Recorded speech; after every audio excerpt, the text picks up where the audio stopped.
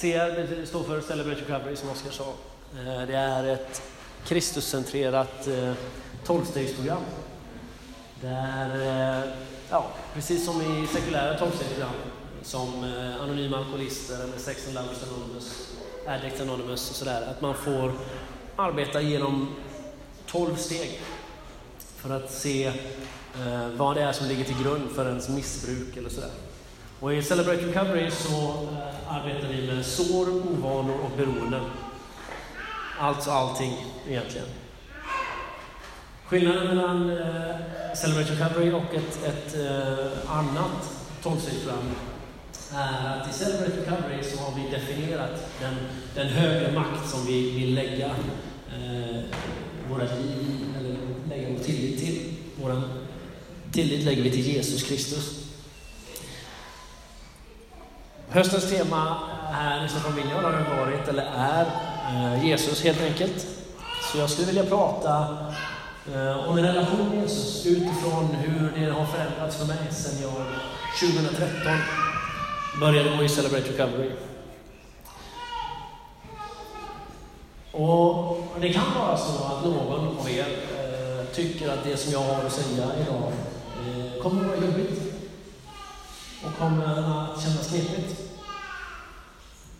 Och då har jag världens bästa disclaimer, för då får du ta upp det med Gud. Då får du fråga Gud varför det kändes jobbigt i ditt liv. Och om det sen är så att de pekar på någonting så får du komma till CR, så ska det hjälpa dig. Är vi överens? Mycket bra. En annan sak som skiljer Celebrate Recovery från andra 12-stegsprogram, det är att vi har 8 stycken principer som följer de här 12 stegen. 8 stycken principer som är hämtade utifrån saligprisningarna i bergspredikan. Och jag kommer också ta avstamp i bergspredikan. I Matteus kapitel 6 så räknar Jesus upp en massa olika saker som lätt kan stressa upp oss. Sånt som att vi bryr oss väldigt mycket om mat och kläder och andra sådana här saker. Men avslutar den meningen med en bibelord som jag skulle vilja trycka på idag. Och jag vet inte, Mattias, om du... Ja, men precis. 6:33. Sök först hans rike och hans rättfärdighet, så ska ni få allt det andra också. Och när jag har hört detta, under många år som jag har hört detta, så har jag upplevt att det här blir ytterligare en sak för mig att göra. Att söka först Guds rike och hans rättfärdighet, det blir att göra i konkurrens med allting annat som jag har att göra. Kalla mig. Oavsett, alltså, ni vet hur livet är, full fart hela tiden. Jag jobbar skift, jag har 3 barn. Allt möjligt som man gör runt omkring. Med aktiviteter för dem och egna aktiviteter och så. Och så ska jag dessutom söka Guds rike först. Och sen hans rättfärdighet dessutom. Och jag har länge tyckt att det här har varit lagt på mig press och stress. Att jag känner, okej, nu missade jag detta, nu gjorde jag inte sådär, nu var jag inte där, nu gjorde jag inte detta. Och att det då blir en källa till att jag upplever att jag inte lyckas. Att jag får lägga det här åt sidan, för det andra måste jag göra. Om jag får välja, om jag ska mata mina barn eller om jag ska söka först Guds rike. Ja, jag vet inte, det är jättesvårt. Men det som jag har lärt mig att se och som jag vill visa lite grann på idag, det är att för mig fungerar det här numera parallellt. Det är 2 olika saker. Därför att när det här får möjlighet i mitt liv, att jag först söker Guds rike och hans rättfärdighet, då blir det parallellt. Det sker samtidigt som allt det andra. Jag arbetar som polis och där har vi jättemycket lagtext som vi måste förhålla oss till. Och väldigt viktigt att lagtexten tolkas på rätt sätt. Och jag har det finns någonting i lagtexten som heter rekvisit. Vi ska ta nästa.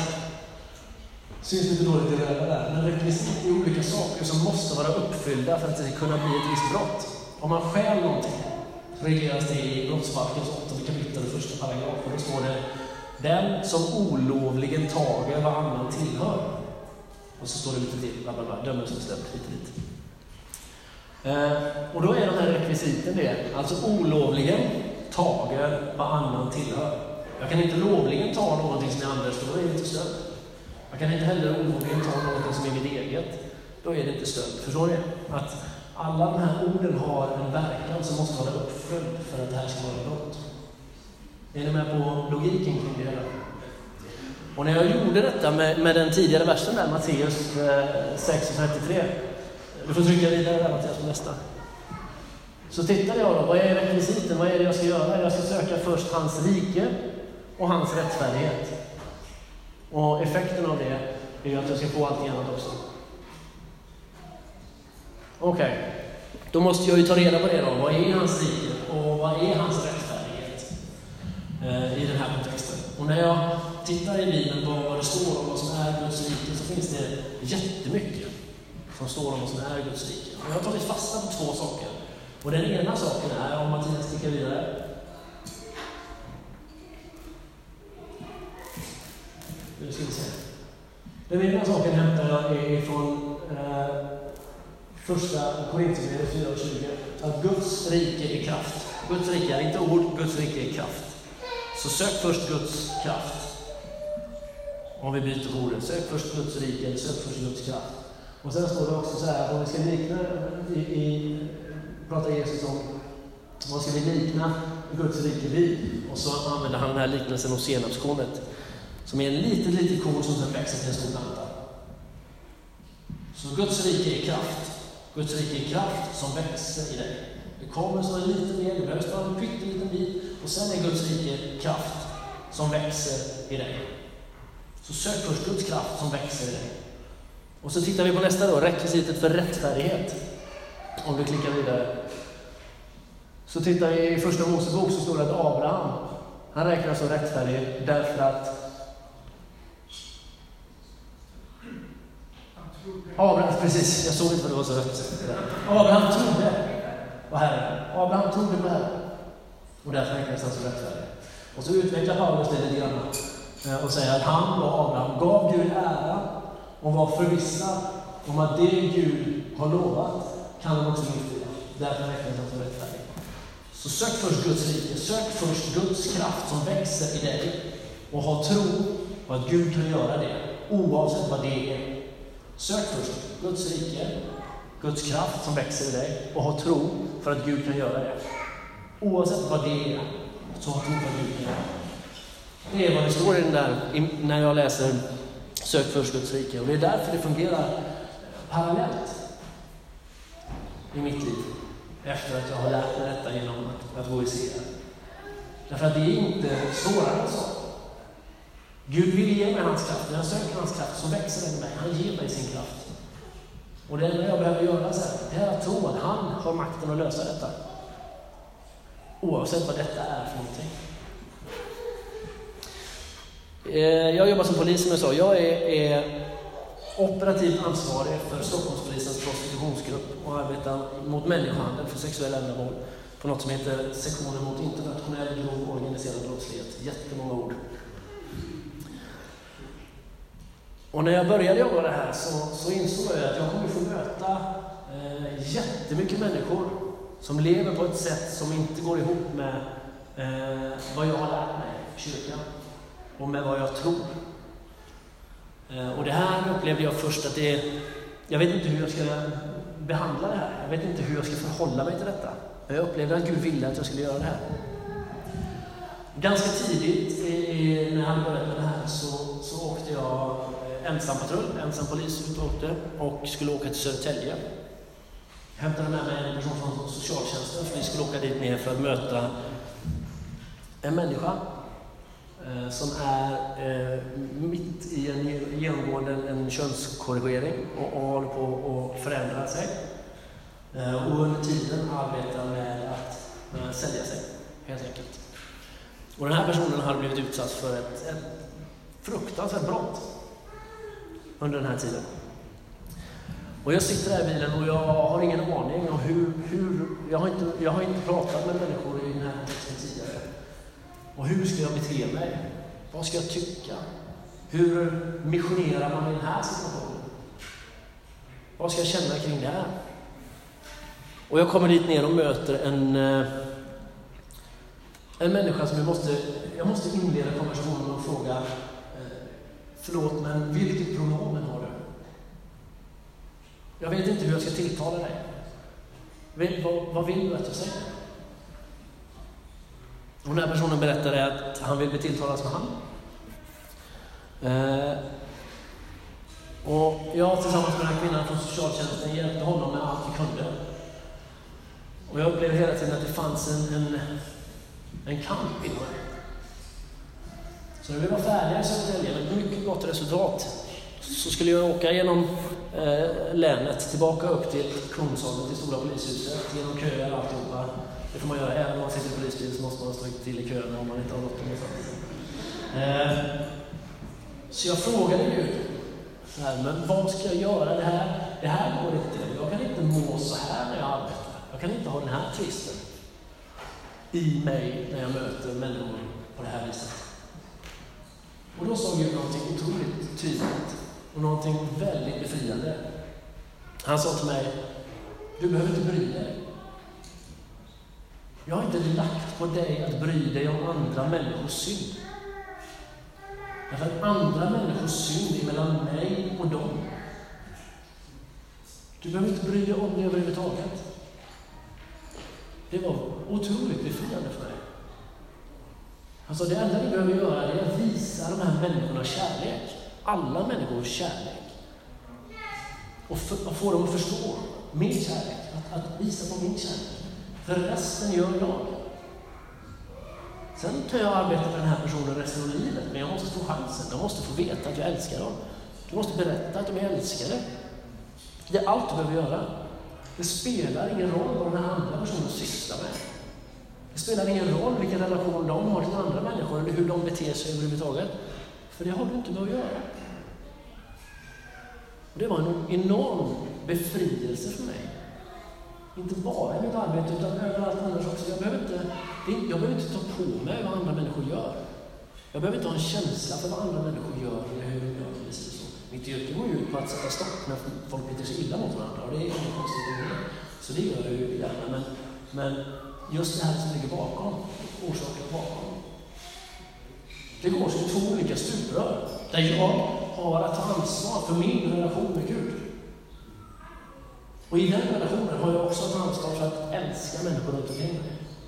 Men jag behöver aldrig bry mig om det andra stupröret här. För det stupröret går mellan den och Gud.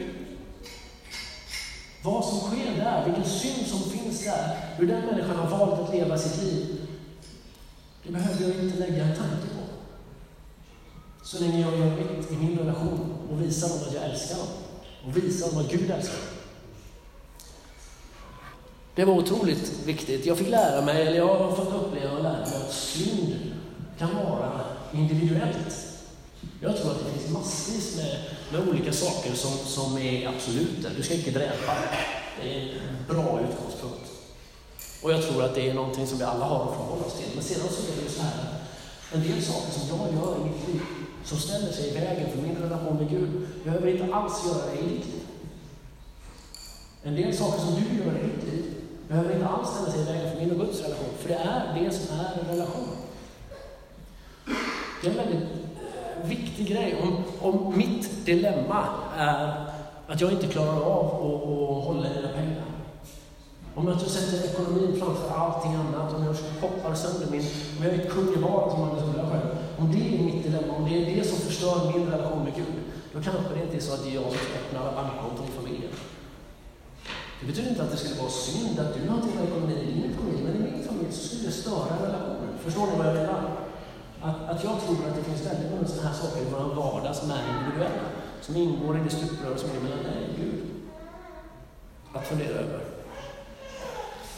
Och när jag kom till CR och fick lägga alltihopa på bordet, mitt liv och allting, då fick jag förstå att när jag bekänner det här, när jag berättar vad som finns och stoppar upp i mitt stuprör, då förändrar det ingenting av Guds kärlek för mig. Det förändrar ingenting, trots att jag sitter där och gråter och darrar på läppen och vet inte hur jag ska uttrycka mig. Vågar inte titta folk i ögonen för jag skäms för allt som jag har gjort. Så förändrar det ingenting. Hur Gud älskar mig För jag kan inte göra någonting åt det. Jag kämpar fortfarande med massor med saker. Jag har varit i serie 4,5, snart 5 år. Och just nu upplever jag att Gud arbetar med mig med min inre dialog. Det är vad jag har tagit nu. Därför att det här trevliga yttre som Oskar beskrev här, det är inte alltid lika trevligt på min sida. I tisdags när jag cyklade till jobbet så hann jag kalla 2 personer för jävla idiot på vägen. Cyklister är ju helt... Och det här sker i min inre dialog. Och för flera år sedan hade jag kommit undan med det, jag hade struntat i det. Men nu vet jag genom CR och mitt arbete att det förändrar inte min relation med Gud. Gud älskar mig ändå. Därför vågar jag ta tag i det. Därför vågar jag vända på det och säga det där var inte bra. Det var inte min mening att säga så. Jag vill förändra det. Nästa person ska kanske bara vara en idiot. Och den tredje personen ska kanske inte ens vara det. Det kanske bara ska vara en dumskalle. Och sen så den fjärde personen kanske bara ska vara en näve i luften. Förstår ni? Att jag vågar förändra det. För att jag vet att jag kan ta upp det. Jag vill inte ha någonting kvar i min ryggsäck. För ryggsäcken har jag tömt. En gång för alla, inför Gud i Celebrate Recovery. För jag har tömt min ryggsäck och jag vill inte lägga på någonting där. Och jag vet att jag inte behöver det. Därför att det förändrar inte Guds kärlek till mig. Jag behöver inte försöka gömma någonting som man ändå ser. Jag ska berätta om en annan händelse. Och jag ska göra det därför att du gör också sådana här saker. Hur hemskt det än må låta när jag står här och pekar med min finger. Du gör också sådana här saker. Du gömmer också saker i relationen mellan dig och Gud. Någonting som du har tyckt och tänkt om en släkting. Någonting som du har gömt som ett beroende. Eller någonting som du gör som du vet att du inte ska. Eller någonting som du inte gör fastän du vet att du ska. Du gör det. Och vi gör det därför att vi är människor. Men det förändrar inte Guds kärlek till oss. Jag arbetade 6 år på något som heter Stockholmspolisens krogsektion. Jag jobbade med att leta efter framförallt gängkriminella och narkotikahandel i Stockholms nattliv. Och en kväll så var vi 2 poliser som åkte tillsammans till ett hak på Ringvägen på Södermalm. Som ofta frekventerades av motorcykelgäng. Och vi kliver in där och lika som här kvällen sitter 2 stycken fullvästade motorcykelmedlemmar.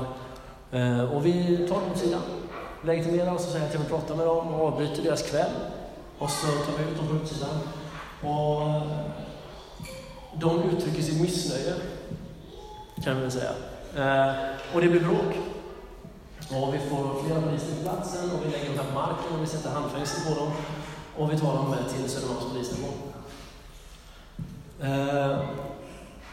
Och de här männen avvisiteras som man gör och de sätts in i arrestceller. Och på Södermalms polisstation så är arresten skild från övriga polisstationer. Så att i normalfallet så går man in och skriver sina poliser i en helt annan del av huset.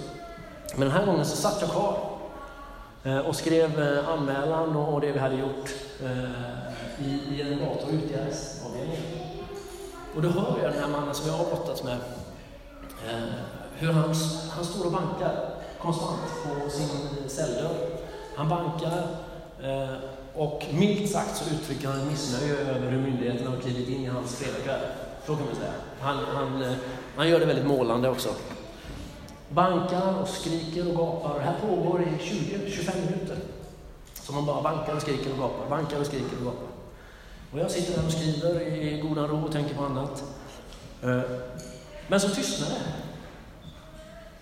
Hur plötsligt så är det tyst i arrestavdelningen. Och någonting gnager nu och säger det stämmer inte.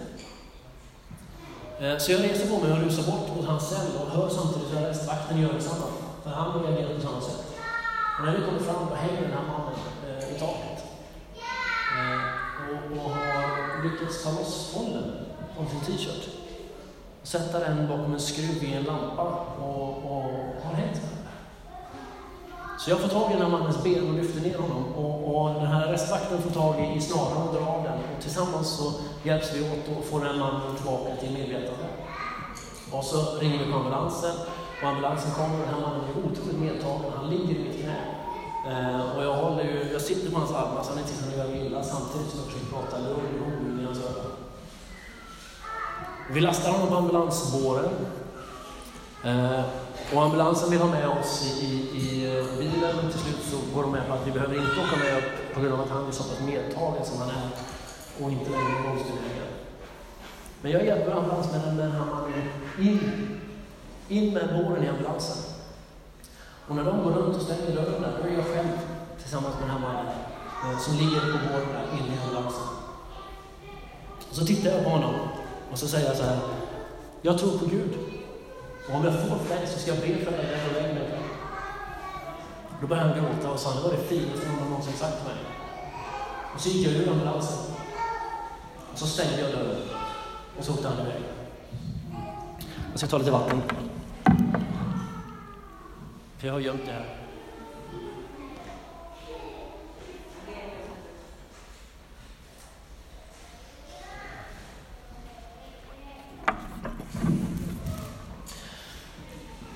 Jag träffade honom flera gånger efter det här också, men den sista gången som jag träffade honom, då stod vi på Hornsgatan, mitt i Stockholm, 2 på natten.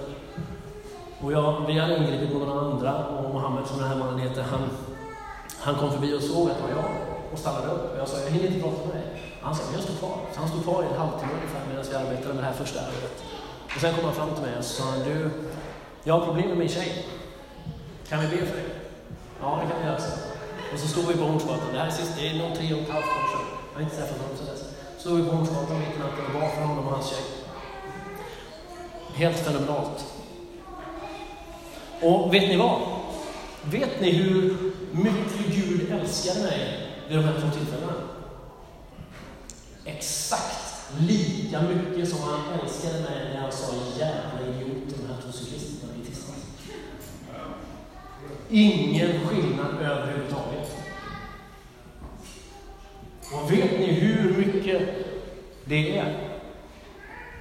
Exakt lika mycket som han älskar dig. Och det är exakt lika mycket som han älskar Anders Bering Breivik.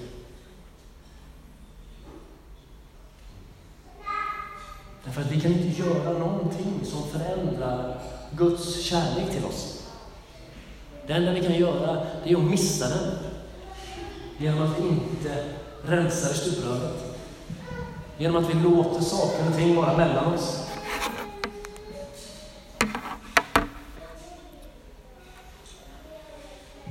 Gud vill att vi tar hand om sådana här saker direkt. Sök först Guds kraft som kommer att växa i dig och tro att han kan göra det oavsett vad det är. Och låt det fungera parallellt i ditt liv. Då kommer man komma in i det här kretsloppet när man märker att någonting är fel i stupröret. Därför att jag kan inte dela med mig av Guds kärlek. Och så får jag rensa i stupröret för att sen kunna helt och hållet strunta i vad andra människor har för sig och bara älska på dem liksom.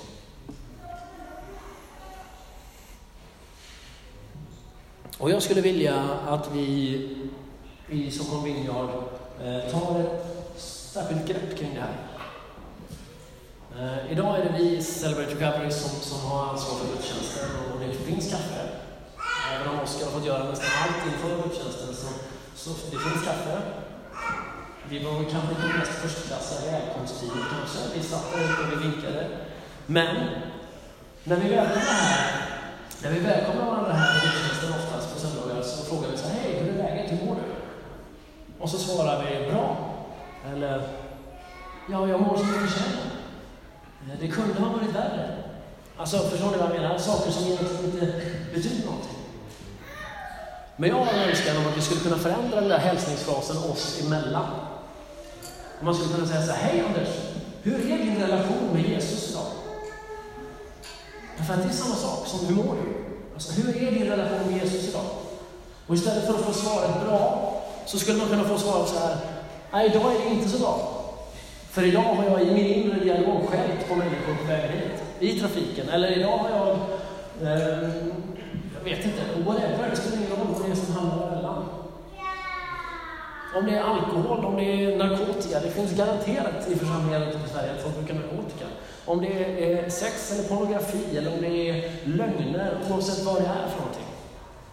Nu menar inte jag att man ska gå och bara bekänna alla sina synder till vem som helst runt omkring och lägga det från varandra. Det tror inte jag är sunt. Men jag tror att det är sunt med att vi kan vara ärliga i våra församlingar. Men idag står det inte rätt till mellan mig och Jesus.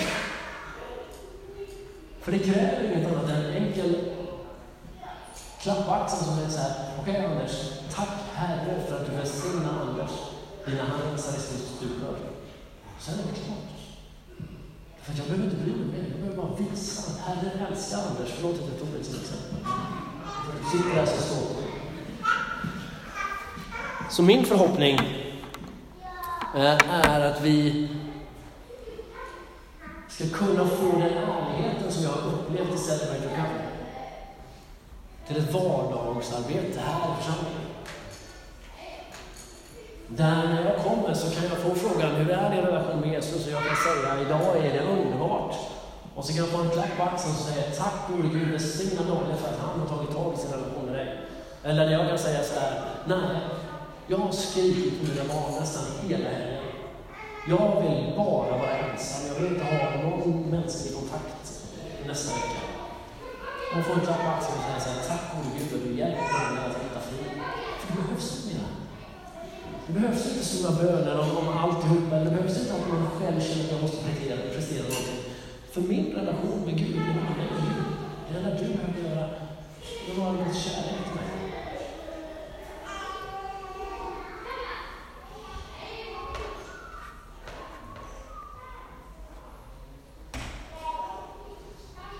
Jag tänker att vi tillsammans ska få den möjligheten här idag.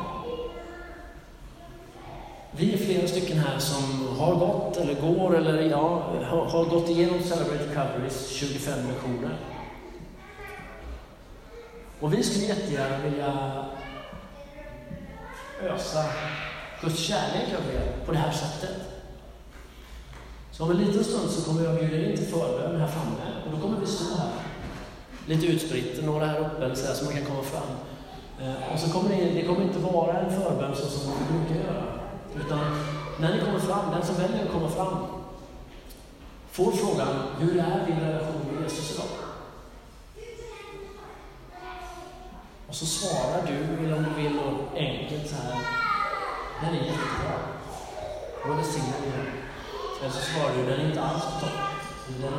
Den är jättedålig. Och då ber vi för dig. Och om du väljer att säga den är dålig därför att, så är det helt okej. Men inte mer.